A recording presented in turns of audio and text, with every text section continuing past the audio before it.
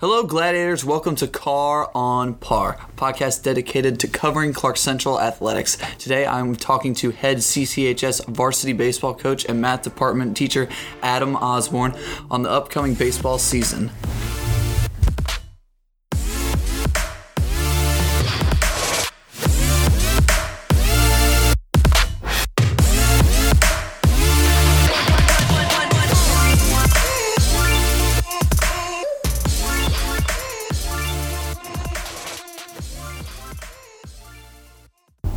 Welcome back to episode 2 of my new sports podcast, Car on Par.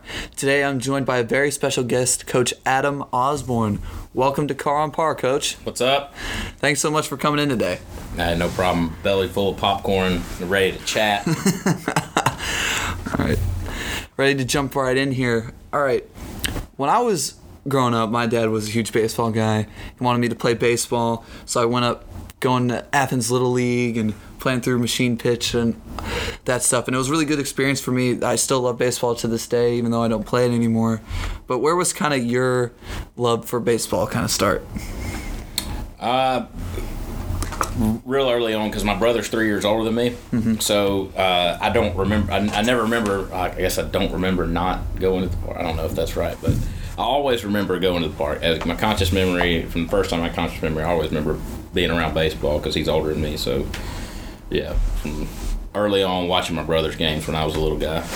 What was like your brother? How was he an influence on you, kind of? Being the little brother, I think I wouldn't change a thing because I was always trying to catch up with him. He had a lot of God-given ability. You know, just he was a lot more athletic than me. I was he was more fit, skinny. I was a short, dumpy, fat kid. I was slow, clumsy, and then now you get the Adonis physique that you see today. Yeah. But yeah, he influenced my brother and his friend group really influenced me a lot. And being the younger brother, mm-hmm. that I credit that to a lot of things in my life, especially baseball, because it was always trying to keep up there. And even like when we got to be a little bit older, he was like, I think he was like 15 or 16 in the summer ball league, and they didn't have enough to play. So mm-hmm. 12, 13 years old. Jumped right in and facing kids that are 16 years old, that was a big deal. So where, like, as you progressed through high school, how did your love kind of grow for baseball? Like, did it just get stronger, or did it kind of fade? It got stronger. I kind of got burnt out at the end, mm-hmm. which really influenced my coaching. Yeah. And but I loved it. I loved being at the field. I love being around the guys. I loved everything about it. I love practice. Just the camaraderie, the whole baseball is one of the ultimate team sports because it doesn't matter how good you are, how good one individual it is. Yeah. That guy's only going to get 3 or 4 bats a game most likely, and that guy's going to have to rely on his teammates to do anything. He can't pitch and catch. That's the old Bugs Bunny cartoon where he's running around doing everything. That's not real, So that's really my love for the my real love for the game is right there in the team aspect. Okay, so one of the games I watched last year was at the ACAD game, mm-hmm. When y'all kept it up there in the beginning in the first couple innings, and then ACAD kind of pulled away, and some of the guys I was noticing, like Rio, Quinn McMahon, Isaac Ward, some of those kind of like returning players, even younger guys like Jackson Forster, who was a freshman at the time, those guys really impressed me. And so what are your kind of take on who's going to stand out to you this season?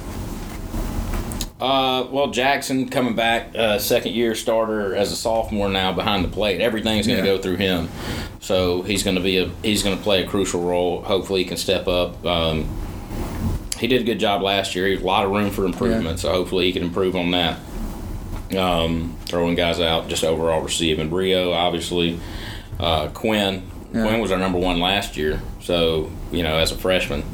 So we're expecting big things from him. It pretty much starts with him, because he's going to be our number 1. If we got to win a game, he's starting. Yeah. If we're looking a week and a half out, and we know we got to have this game, we're going to change everything we do that week because he's going to start. but he knows he's the dude. Isaac Ward's a returning player. I sing his praise all the time. Because he's just a good all around athlete, and he's a good leader on the field. Some other returning guys. Put me on the spot. One guy that's coming back that wasn't on varsity last year that could have been, but was not on varsity for various reasons, was Will Robinson. Okay. He's a junior this year, good athlete, scrappy. We're looking forward to a lot of good things from him. Sean Leahy. I don't think Sean was playing in that game. He wasn't with us, I don't think, in that game. Or no, I think he was. Yeah. Might have been. It might have been some of his first games, but yeah, he's a dude in the outfield too. He's gonna be all right.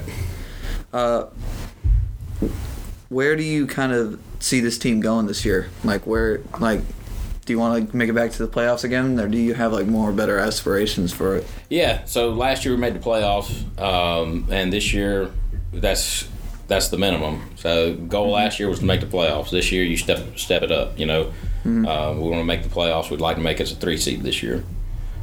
Which is going to be a challenge. Our region's pretty tough. We got Loganville, Buford, Walnut Grove, those guys, and so you got to beat one of those guys. Okay. That's not an easy task. No, those are big time programs right there. Yeah, I mean Loganville, I think they've won 3 in a row. It's like. Which I was talking to one of my assistant coaches. It's so impressive what Coach Seegers has done over there. He's a good guy too.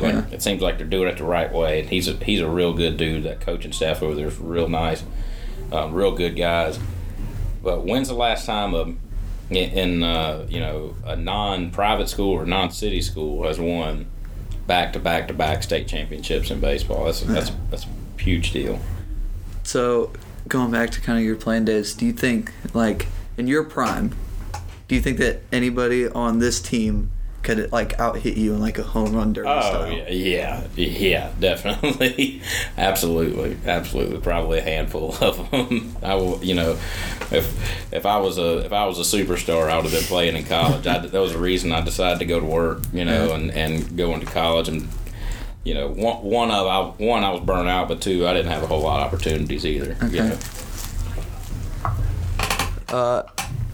When basketball or football, even in golf, you kind of get into these losing stretches, or kind of bad vibes around the team, or you have a couple losses in a row. So how do you get your team as a coach kind of out of that funk? Well,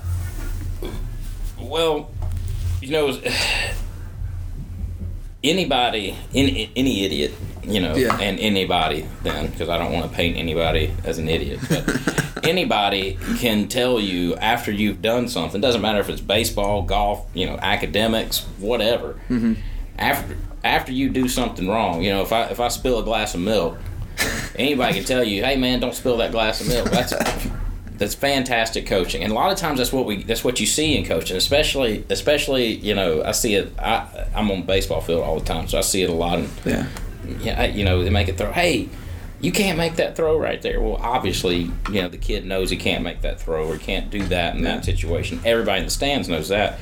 But to me, actual coaching comes in when a coach or coaches examine what is going wrong. Examine whatever negative outcome. Sometimes it's what's going right and try to get better, but let's just talk about something negative. If it's going wrong, the kid knows what's going wrong. You don't have to explain that to the kid. Why don't we back up and see how we got here? And maybe we can find something either in mechanics or in preparation, something along those lines, to where we can. The coach's job is to pinpoint that and then articulate it back to the participant, the player, whatever, and then we're going to practice, and then come up with a practice plan to really hone in on that piece. Okay. So if a kid's sailing his throw, so he's throwing the ball over. Well, hey, throw the ball lower. Great job, coach. That's really helped me out. No. What happened was you fielded the ball low and then you stood up, you threw your chest up, and then you threw the ball high. Yeah. If we stay low and we go through our throw right there, we're not going to do it. And then you drill that, and you come up with a drill and you drill that to try to get the kid better. So kind of sticking with kind of parts of the game, the Astros, they kind of got busted for sign stealing. I feel a lot of people have differing opinions on the issue. What is kind of your opinion on stealing signs in baseball? We're trying to do it. I mean, I don't know why if somebody's going to put information out there for God and everybody to see. Yeah. I'm gonna try to get it. The goal is to win the game. We're not out here to make friends, and we're not out here to. I mean, there's a level of sportsmanship you want to maintain because you got you got character. But stealing signs is an inherent part of the game. Yeah. Because my dad was kind of saying when he played back in the day, he was like, he would be playing first base, and he'd see the third base coach picking up signs, and after like the first inning, he's like, "Oh, I know what they're gonna do." Yeah. Well, why are you disguising your signs? If you're not supposed to, if the other team's not supposed to steal signs, if the other team's not supposed to steal signs, then why don't we have it built into the game where we stop, turn around, or look at the ground and the other team covers their eyes, and then I can give direct signs to whoever I want to, Why in football? Why do you disguise your audibles? So people can steal it. So people, So I mean, that's inherent in the game. I don't. Speaking to that particular thing, we talked about before the podcast. I told y'all get your tinfoil hat on because I got a theory about the whole Astros thing. And if you're not, people who ever listen, if you're not hip on it, what happened is the Astros. And you correct me if I'm wrong, because you probably know more about it than I do. But the Astros from 2017, at least from 2017 on. Had a guy in the stands, or had a spy, quote unquote, in the stands, and they were catching the signs, stealing signs, and then relaying them to the hitter in some way, and then they were using some kind of mechanical advantage to let the hitter know what was coming. Yeah. Correct? Mm-hmm. All right. So here's my. First of all, if you know that somebody's stealing your signs, which is not hard to find, you got a professional pitcher. His job is to get dudes out. Even if he's not doing that consistently like you think he is, you're going to be able to figure out somebody knows what's coming. One of my neighbors, we were talking about this last weekend during the McGregor fight. He said he thinks that that one slider that Chapman threw to Altuve in the World Series where Altuve hit the home run, he said he knew, he's convinced Altuve knew what was coming, which there's argument for that given everything that's out right now. Yeah. My issue on the whole thing, here's my conspiracy theory. Ready? All right. 2017, 3 years ago, going on 3 years ago now, right? During that season, and baseball, just like in any other sport, professional sport, you can make in-season trades, right? Mm-hmm. And back up just 1 second. Let's assume that we can go ahead and assume with confidence that there is some kind of sign stealing system going on on the Astros. How many people knew about it on the Astros? Let's throw out a number. 9. Yeah, probably at least 9 or 10. There's 9 people in the lineup, right? Yeah. So let's say at least 9 people. There's in-season trades. There's off-season trades. There's people are moving around. You don't stay with the Astros. It's not like high school where most people stay with the same high school for 4 years. Yeah. But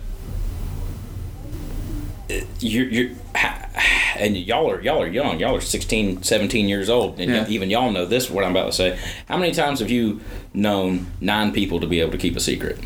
Not good. Now we're talking when in in-season trades and stuff. This guy, let's say Joe, who is on the Astros, gets traded to another team who's now paying his salary.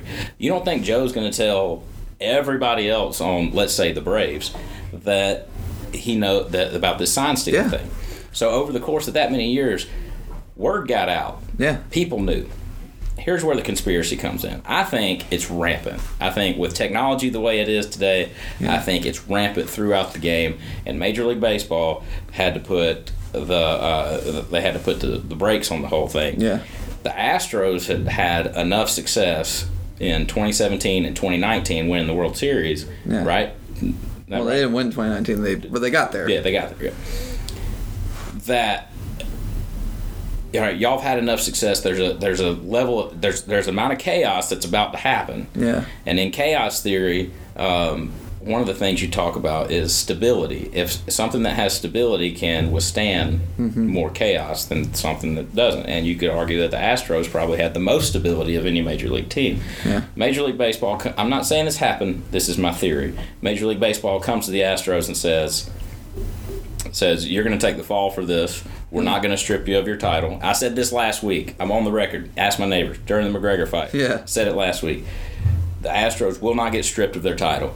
We're not going to strip you of your title. Major League Baseball tells them we're not going to strip you of your title, but you're going to take the fall for this. We're going to fine you. We're going to fire. You'll have to fire a few guys, and then after a little while, we got the Super Bowl. Have the Super Bowl coming up. Things will die down, right? Yeah.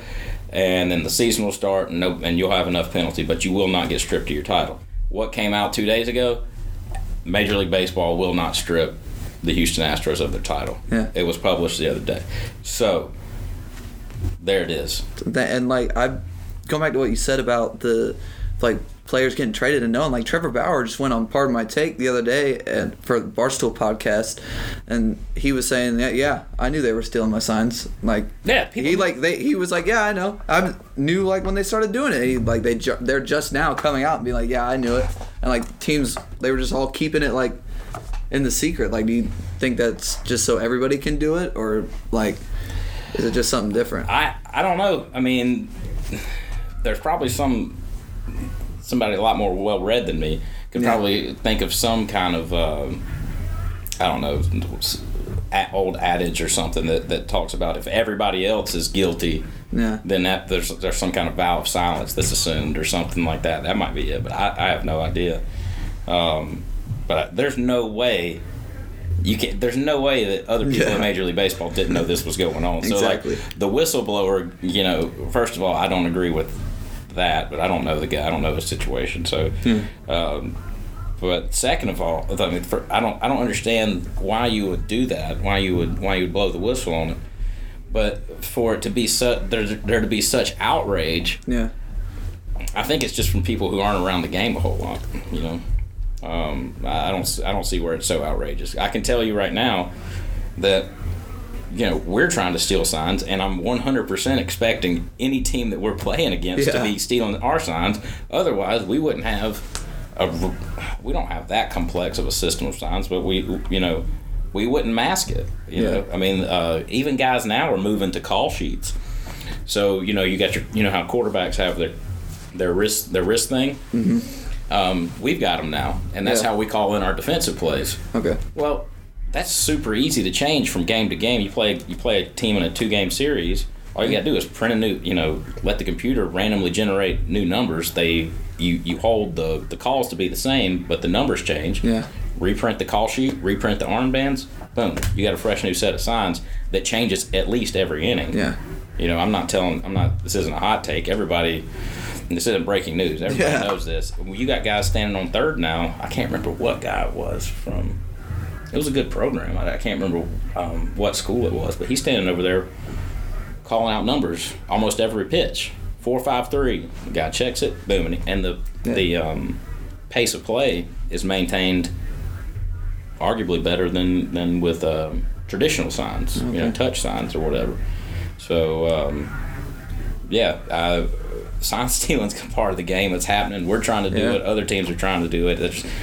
I think the moral qualms that come with it are coming from people who are far removed from the game, either never played or just don't know anything about it. But what do I know? Okay, I want to move into a new section, kind of like a new program of Car on Par. We're gonna a mic'd up section, and the other day we were with Coach Osborne, and he got mic'd up at practice, and so we got a couple clips here that we're gonna play. First of all, this was embarrassing because I didn't realize I sounded like such a hick. Now I know why all these kids are making fun of me all the time. All right, go ahead and play the first one. Yeah. Hey, that looked cute. So we need to be careful. They didn't hear that. Maybe if you had one more scrunchie on your book bag, you'd catch that one. Yeah, that was Forrester, Jackson Forrester. He was out playing third base, and Jackson's really pretty. and he knows that. He makes no bones about that. He tries to be really pretty, and he has scrunchies on his book bag, and we try to. Mm-hmm. He went to make a play at third right there, and it was not a successful play. Yeah. So I took the opportunity to remind him that he wears scrunchies on the back of his book bag. Okay. Probably not the most ideal coaching technique, but it happens. All right, let's play the next one if you got it up here, Al. Hey, go, Mike. Hey, Sussman or Dement, I can't remember which one it was, just had one up the middle, tried to field it between your legs. If you field it outside your body on the forehand, that's not hot dogging, okay? You're going to put yourself in a better position to throw if we're right here and we can rotate our hips and get there. You're not hot dogging. I know what you're trying to do. You're trying to do it fundamentally correct. Is that how I normally sound on a day-to-day basis? So, basically, yeah. Like, I'll be sitting in class, I'll be like, yep, this Coach Osborne right there. So what was that about? Like, I guess, I know Will Dement personally. I know he just transferred here. And then I believe Sussman's in 8th grade right now? Sussman, yeah.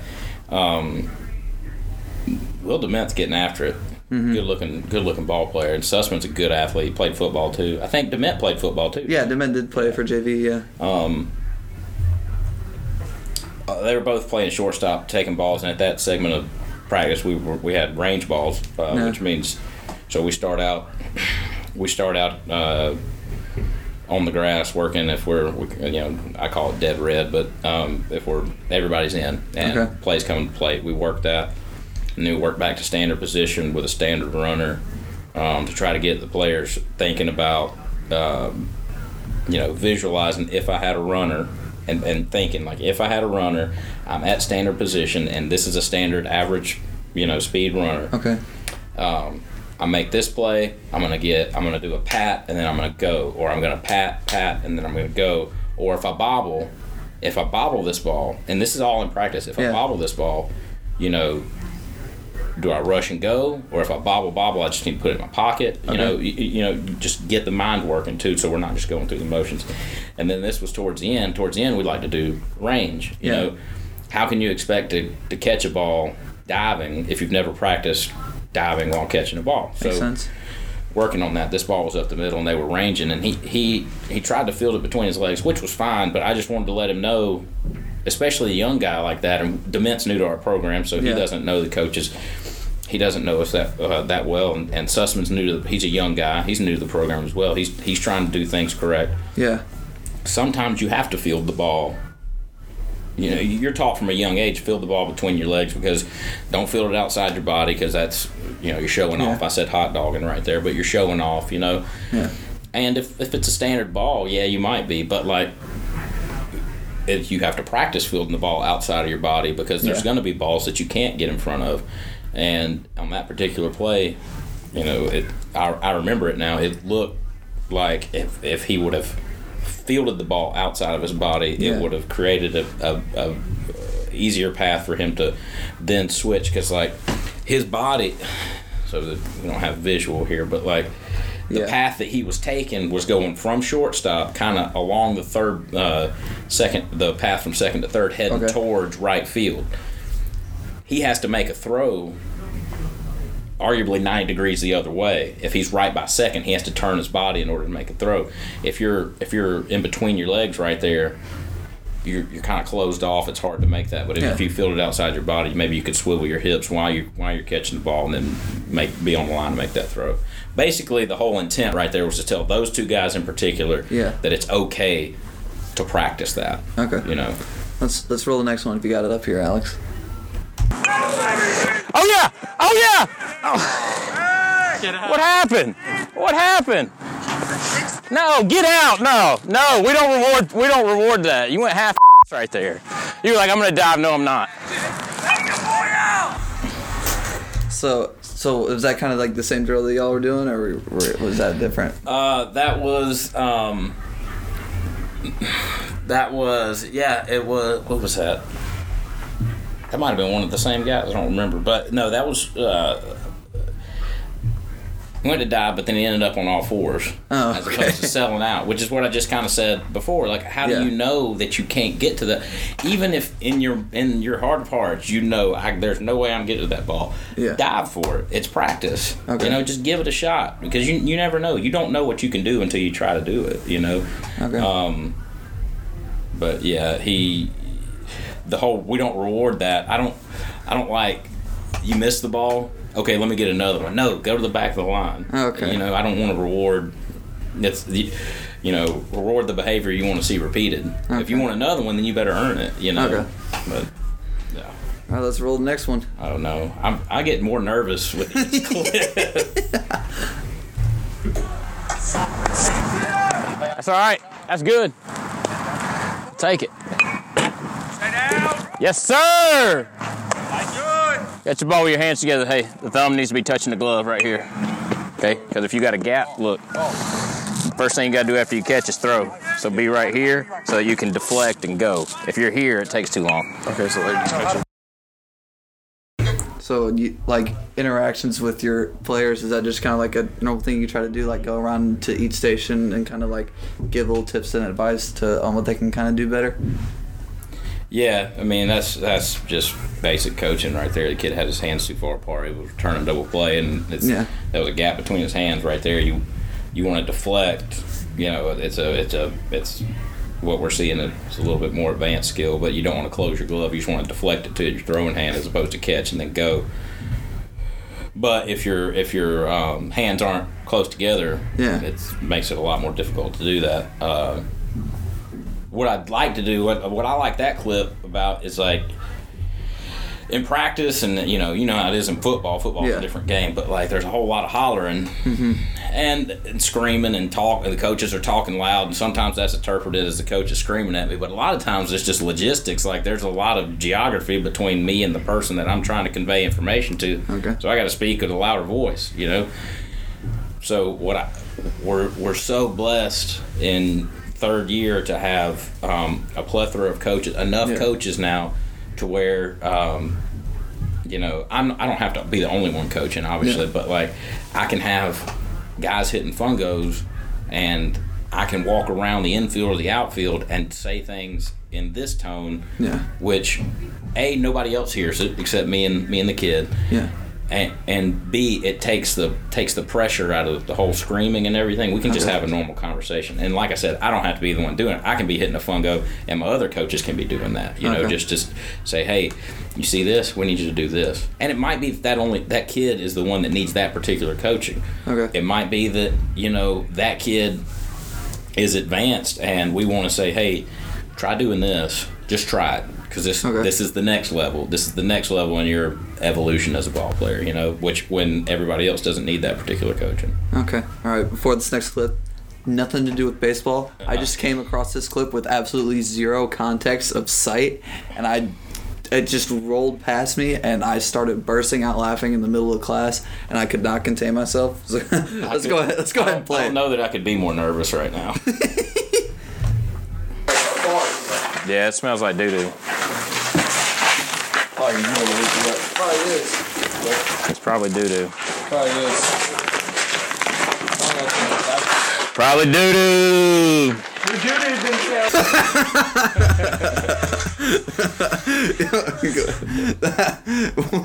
What was that? Paint me a picture real quick when that got across your mind. First of all, baseball and high school baseball, and being a high school coach and high school teacher, it's a grind. It's a long season. It's a grind, so you got to keep it light and loose, or else you'll go crazy. But that was in our locker room, off the dugout. We don't do the same thing for 2.5 hours or 2 hours or whatever. So there's points when we have to transition. There's points where we have to go in the locker room in the middle of practice. So the first person you heard was Will Robinson telling that it smelled like a fart in there. We were in the locker room. Because in the locker room is also in the front part where we store equipment. So you got fungos and balls and tees and all kinds of stuff. Yeah. So if we're transitioning from defense to offense, they might need to get tees out. I was in there adding a layer or taking off a layer or something like that. And I had noticed before that it did actually did not have a nice fragrance and had a particular fragrance in the locker room. I didn't really say anything to anybody, but every time after that, when I came to the locker room, the first thing that came to my mind was that it didn't smell very good. And then Will came in there, and I'm in the midst of doing something, and Will came in there and said it smelled like a fart, and then you heard it. That was my opinion. The last part where I yelled it, that was I'll give credit to the Dave Chappelle skit. You can YouTube that one. You can YouTube that one. Yeah. So nothing but the finest at Clark Central Baseball. All right, so that was some of our mic'd up clips that we had there. I think that went pretty well for our first mic'd up section here on Car Umpire. Survived. Yeah. That was pretty good. I didn't know what was coming, and because I still don't know everything I said. Yeah, believe it or not, y'all have both had me in class, but believe it or not, I don't think about everything before I say it. The shocking revelation here on Car Umpire today. Yeah. All right, so switching gears, like here, my dad was kind of a huge influence on me, and he kind of helps me with sporting decisions, schools decisions, kind of like when I have something that's on my mind and I need like help figuring out what to do, I always go to my dad first, and he's kind of like that person in my life that I kind of look up to and want to be and want to be better than and things like that. So how has your dad influenced you on like your sporting career? Yeah, my dad was always there. He was always coaching all the little league teams and everything, so he was a big influence. He, obviously taught me which end of the bat to hold and everything, which was a productive start. So they were there. They were both my parents, mom and my dad, were really influential in me pursuing baseball and really me being the best I could be. Yeah. And then also making sure that it wasn't just about the game and success or failure on the field. He made sure, my dad especially made sure that life lessons were taught within. I can think of one time in particular. I was probably 7 years old, and it was a game, and I got called out on strikes, and I apparently slammed the bat down. I remember slamming the bat down on the plate, and my dad pulled me out of the game and just gave me the business right there in front of everybody. Wow. And made me go after the game, made me go to the umpire and apologize to him for showing him up. Wow. And I'll never forget that.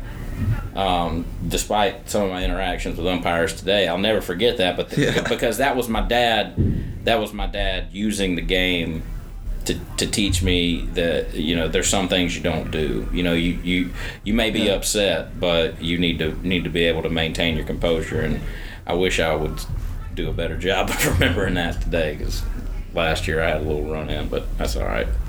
You want to talk about that run-in with the umpire? Kind of like your business with that? Yeah, I mean, I will, because that guy, that umpire and I have since have reconciled or whatever. But I got nothing against him. He made the wrong call, but I got nothing against him. It was in classic fashion. It was the first game of the year. A game. I mean, you try to win every game, but when it comes to region standings or making the state playoffs, it doesn't mean anything. Yeah. But it was a tight ball game, and we were pumped up. We were ready to play, and it was. I say kids. I guess I can say any kid's name on air, right? Yeah, you can be fine. He's graduated. Stephen Kofer was playing second. Yeah. And we were at Oglethorpe, and it was a tight ball game. I think we might have been up by 1 or 2 at the time. They had a guy on second and 2 outs, and the ball was hit deep in between the first baseman and second baseman. And Kofer moved well to his left. He went to kind of dive for the ball, glove side, and the ball hit a rock or something and took off and went the other direction towards his arm side. And he stabbed it, barehanded the ball. Wow. Threw the guy out, and the guy was out, and the umpire said safe, and he was off the bag. And I came running, because I thought he was safe. And, which he was safe. I mean, excuse me, I thought he was out. He was out, as far as the ball beating him there. Yeah. But I wanted help, and which means that I wanted the field umpire to ask the home plate umpire if his foot was off the bag, if the kid's foot was off the bag. Yeah. And the umpire. And now looking back, I came running, which was not a good thing. It didn't make my argument in the best light. And then I asked him, could you ask for help? Because the home plate umpire is supposed to step out and look down the line and get that thing. Although there was a guy on second, so it could be a different mechanic. But he said, "No, coach, I got it." And he wouldn't ask for help. So I turned around, I looked at the ground, and I said, "Well, that's you can bleep yourself. It's not usually abbreviated BS, but more from a horse." That's what I said. And to my credit, I turned away from the crowd and set it to the ground, and he threw me out. And once I found out I was thrown out, I didn't know I was thrown out, and then I kind of raged. I lost my composure. It was not my best moment, not my most respectable moment. But then, so got thrown out of the game, and there's a suspension and fine that goes along with that and everything. Okay. But later on, I think maybe at that ACAD game, we had that same guy. I won't say his name, but he and I, we talked. He and I are first name basis and everything, so we know each other well. And I went up to him. I said, "Come on, man, you gotta kind of had a quick trigger. You gotta admit, you had a quick trigger that game." And he goes, "All right, I'll admit, I had a quick trigger." He goes, "But in my defense, because one of my arguments after I came back to him and chewed pretty hard, and he chewed too, to give him credit, but I said, I didn't say it to you. I turned away from the crowd and I said it to the ground." He goes, "In my he said, I'll give you that. I did have a quick trigger, but in my defense, you can't just say anything you want to because you're looking at the ground." And I said, fair enough. So that was I told my mom about it, called my mom, told her about it, and she said, "Son, did you forget your home training?" And my dad was, I always remember my dad being super fiery. Yeah. I called him after getting thrown out and said, "Well, Dad, I did something, me and you got something in common now." So he said, "What's that?" I said, "I got thrown out of a game." He goes, and he paused. There was a long pause on the phone. He goes, "I don't think I ever got thrown out."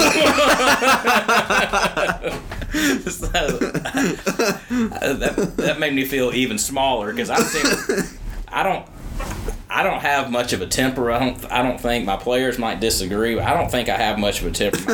My dad has more of a temper than I do, but I stay more even keeled. And I felt about 2 inches tall at that point. So that was not my finest moment, but it happens. I don't know. I just imagine Coach Osborne running around the field, just little Coach Osborne running around the field, just threw me out of the game. It's God, bleeping out. No, it's not something to be celebrated. That's for sure. It's not, because I'm supposed to be an example. And now I guess I was an example in that light. It was just an example of what not to do. Okay. All right, just kind of switching gears off of that for kind of a more serious note. When I was kind of younger, my kind of goal was playing college basketball, North Carolina, and being a dominant player and things like that. And I thought basketball was going to be kind of my life. Mm-hmm. I thought that was what I'm going to play. I'm going to ride that out. And once I kind of got to high school, kind of sophomore year, kind of got to thinking, I was like, maybe I'll go play football. Maybe I'll play some golf, do some different things besides basketball all the time. And since then, my goals and dreams have definitely changed, throughout in my schooling life, what I want to do for my career eventually, and even in my sporting life as well. Over the course of your lives, how has your goals and things changed like that? How have your dreams changed? I think probably in preschool or kindergarten, I probably wanted to be a baseball player and an astronaut, I guess, in the off season. So, kind of funny about basketball. I still play basketball to this day, but my hoop dreams died in 7th grade. I didn't make it to the Wednesday cut. But yeah, I don't know. Genetics. I mean, I'm 5'8". At least that's what my license says. But you kind of. I mean, my parents. You can be kept instilling like the whole idea of you can be whatever you want to be. You know, which if I have kids one day, we'll definitely gonna instill in my kids. Yeah. Which I would instill in everybody else. You know, you can do whatever it is you want to do. But then at some point you start realizing as an individual, I appreciate the sentiment, but that's just not true. You know. Yeah. So I don't know. Maybe once I realized that growth spurt was never going to come, that's when the MLB dreams died. Astronaut dreams. I mean, I'll probably be an astronaut one day. Let's be real. I mean, high school teacher, high school math teacher, astronaut. There's not much of a transition. So, what about your hoop dreams? When did your hoop dreams die? Well, kind of like last year, JV. There was like an incident that happened. I don't know if I'm allowed to talk about it on air, but it's just like, I don't know. It was just, I started playing football, and it was just kind of like, I really like this a lot better, and I loved it so much where it's like I want to focus on this and I want to focus on golf because golf was also a great experience. And I felt like with basketball I was kind of angry all the time. Yeah. I was like running around like just this big tall lanky white kid that was pissed off all the time. Yeah. So I was like, this is not fun. I've seen our basketball guys kind of in a after practice like shoot around / impromptu dunk contest. We got some athletes playing basketball. Yeah. Saw this one kid. I don't know who it was, but he was eyeball with the rim and kept on rising. Yeah. And I thought back to my days when I could dunk. And